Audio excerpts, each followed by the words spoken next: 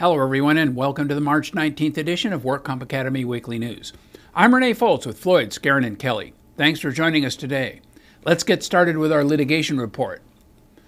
A WCAB panel decision required a claimant to attend a reevaluation by a PQME despite the fact that the doctor had moved his office.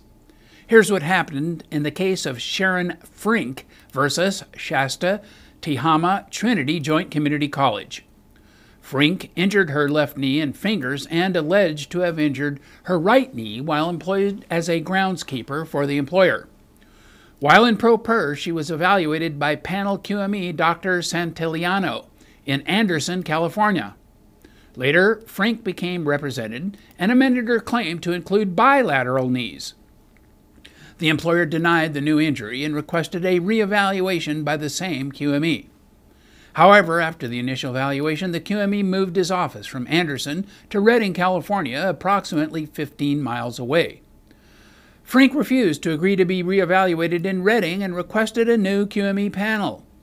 The WorkComp judge refused to grant the petition to compel the reevaluation, but the WCAB panel reversed and ordered the reevaluation with the same QME. Labor Code Section 4062.3J says that the parties, to the extent possible, shall utilize the same medical evaluator who prepared the previous evaluation to resolve the medical dispute. The WCAB therefore concluded that the legislature intended to prevent the QME selection process from restarting where there is a reasonable possibility that the injured worker can return to the same medical evaluator. This interpretation both minimizes medical legal costs and thwarts attempts to doctor shop. On the other hand, Rule 34B says that the QME shall schedule an appointment at the medical office listed on the panel selection form. The WCAB panel found that this rule applies only to the initial comprehensive medical legal evaluation. This finding gives the greatest effect to the intention of Labor Code Section 4062.3J. However, a QME does not become unavailable merely because the QME moves his or her office to another location within the general geographical area of the employee's residence. The panel concluded that the QME's office in Redding is within the general geographical area of where this worker lived. CVS Pharmacies won round one in a battle with the DEA. Early this year, the Federal Drug Enforcement Administration took unprecedented action against two CVS pharmacies in Florida for alleged unwarranted sales of narcotic medications. However, the U.S. Court of Appeals for the District of Columbia Circuit issued an order temporarily lifting the suspension pending further hearings in the case. The DEA said the two CVS pharmacies near Orlando, Florida, were inappropriately filing prescriptions for the painkiller oxycodone and had suspicious sales of other controlled substances. CVS said the DEA had acted in an arbitrary and capricious manner in ordering sales suspended, and that remedial steps had already been taken by CVS and were sufficient. It said it would suffer irreparable harm if forced to stop filling prescriptions at the pharmacies. The litigation stems from the DEA's battle against prescription drug abuse, which has surged in the United States to eclipse abuse of most illicit drugs, including heroin and cocaine. The DEA said that about 7 million Americans abuse pharmaceuticals made with controlled substances for purposes not related to medicine, and that Florida is the center of the growing epidemic. The CVS appeal comes on the heels of a similar stay order issued to Cardinal Healthcare Incorporated after the DEA tried to prevent it from selling any controlled substances from its facility in Lakeland, Florida. The DEA said 4 of Cardinal's customers, including the 2 CVS stores, filled illegitimate prescriptions. And now our fraud report. A jury convicted a former state correctional officer and his wife of attempted perjury related to workers' compensation claims they filed as a result of his shooting at a San Francisco sex club. The jury could not reach verdicts on all the remaining fraud-related charges against John Alfonso Smiley and his wife Cynthia Ann Bias Smiley. The district attorney said that her office would retry the two defendants on the remaining charges. The retrial date has been set for May 7th, and the sentencing for the two is set for April 20th. The couple is facing maximum terms of 3 years and 8 months each.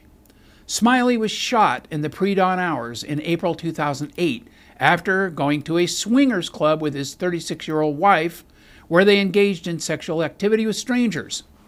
A dispute arose after Smiley's condom broke while he was having sex with a woman he had just met, and her companion later confronted Smiley outside and shot him.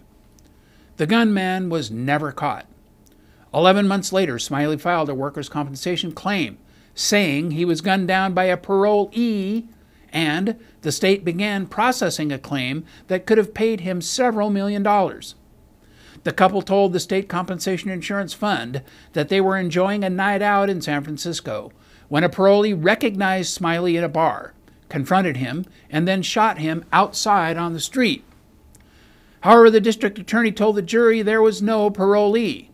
The prosecutor said that in the scope of his job in the California Department of Corrections and Rehabilitation's Transportation Unit, he would not have angered a prisoner to the point of murder. He was a bus driver, driving the people from point A to point B, and there's not enough time for a prisoner to hate him. Attorneys for the two defendants said that it really was a parolee who shot Smiley in the back. The gunman was never arrested. The defense lawyers said it doesn't matter whether parolee shot Smiley as long as the defendant believed it was a released felon who was responsible for his injury.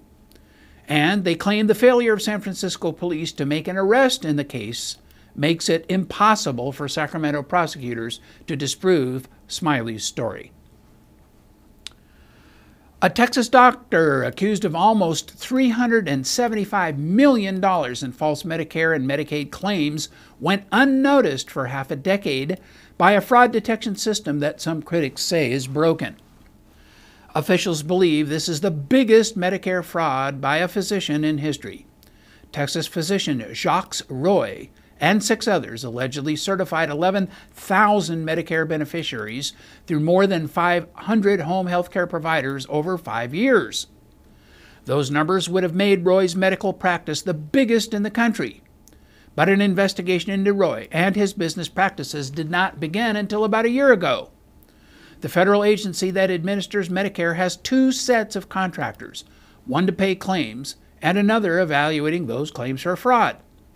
Federal officials who announced the indictment against Roy and 6 others acknowledged the problems with the system. They contend they have improved data analysis and are working to move away from having to pay and chase offenders. Others say Medicare is still very vulnerable to fraud. A former top healthcare prosecutor said it is a trust-based system that is ripe for the picking by criminals. Roy faces up to 100 years in prison if he's convicted of several counts of healthcare fraud and conspiracy to commit healthcare fraud. He is currently still in custody and is expected to remain in custody until the conclusion of his trial, as he is deemed to be a flight risk. Medicare patients qualify for home health care if they are confined to their homes and need care there. However, federal investigators found some of these people were found working on their cars outside their home. A report by the HHS Inspector General's office issued in November highlights problems with the contractors charged with weeding out fraud. And in regulatory news, Cal OSHA issued citations and penalties totaling over $500,000 for an August 9th explosion in Sylmar, California, involving 3 employers, Rainbow of Hope Scientific Sciences, Inc., and Realm Catalyst, Incorporated. The explosion occurred when a pressure vessel containing compressed oxygen and hydrogen gas exploded. One worker lost his left arm below the elbow. The second critically injured employee lost his right arm below the elbow and his right leg below the knee, and the third worker was treated and released for minor injuries.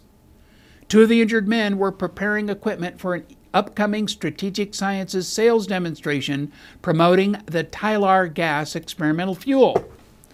A cylinder holding gas exploded because it was being handled in a non-intrinsically safe work area. The employer previously knew that hydrogen gas is incompatible with oxidizers, yet it continued to manufacture and store the two gases in a mixture together. The employers failed to correct hazardous conditions that had been previously identified in two prior explosions, including one incident that resulted in the death of a worker in Simi Valley, California, in June 2010.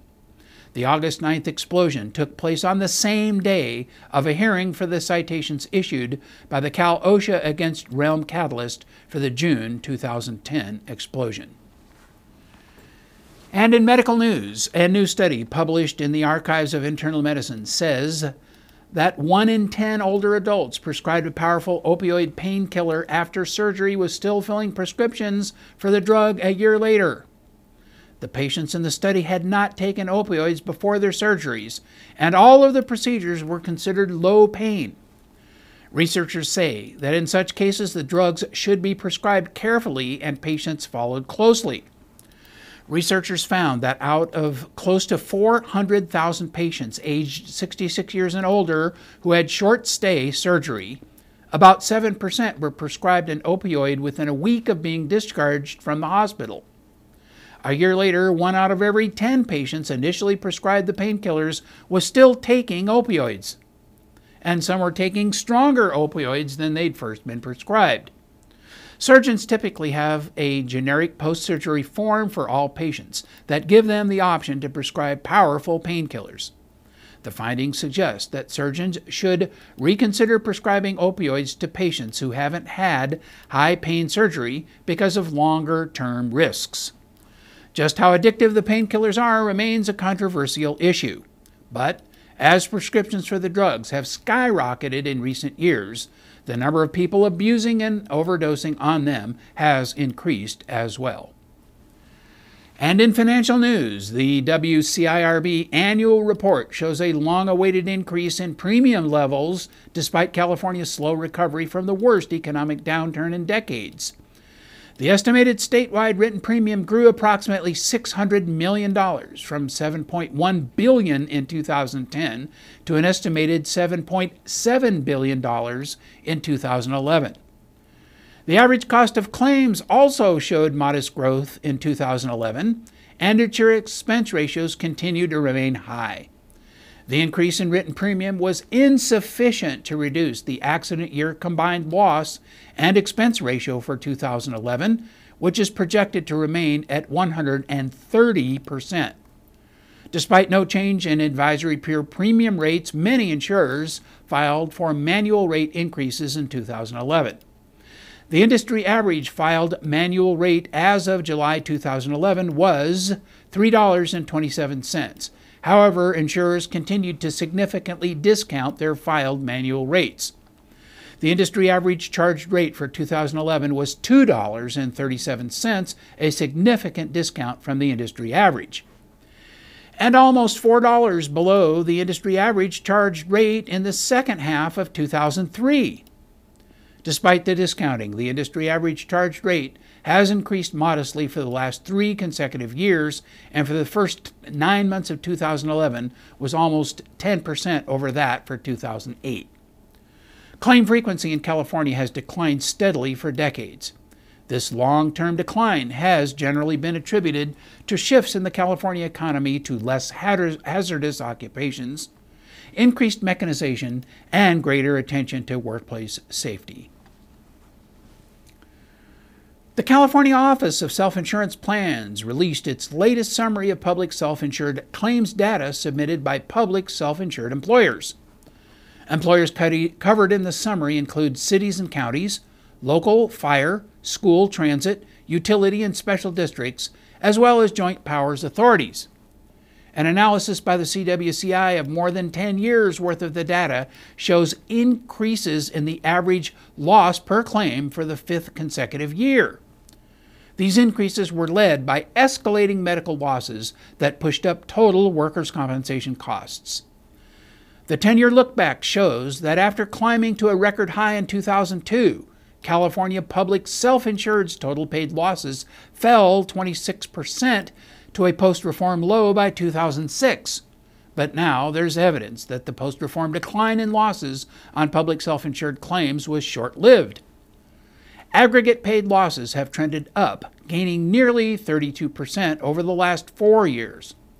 The CWCI found that the increase in public self-insured loss payments over the last 5 years has been led by growth in medical losses, which have risen by over 37% from the post-reform low. And the average amount of indemnity paid has also increased by over 26%.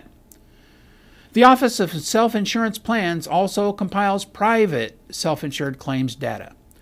Updated figures from the California's private self-insurers will be released later this year. A New Year's Eve burglary of a California office building has led to the collapse of the leading AMA Guides impairment review company. Impairment Resources LLC filed for bankruptcy after the break-in at its San Diego headquarters, which led to the compromise of information for roughly 14,000 people. That information included patient addresses, social security numbers, and medical diagnoses. Impairment Resources reviewed medical records taken on workers' compensation and auto casualty claims for roughly 600 insurance companies and other customers. It specialized in reviewing impairment ratings under various editions of the AMA Guides. It also had offices in Framingham, Massachusetts, and Kailua, Hawaii. Police never caught the criminals, and company executives were required by law to report the breach to state attorneys general and the Department of Labor's Office of Inspector General. Some of those agencies are still investigating the break-in. The company faced the threat of customers and individuals who wanted to sue it over the privacy breach. Impairment Resources said that the cost of dealing with the breach was prohibitive, which led to its decision to file for Chapter 7 bankruptcy protection.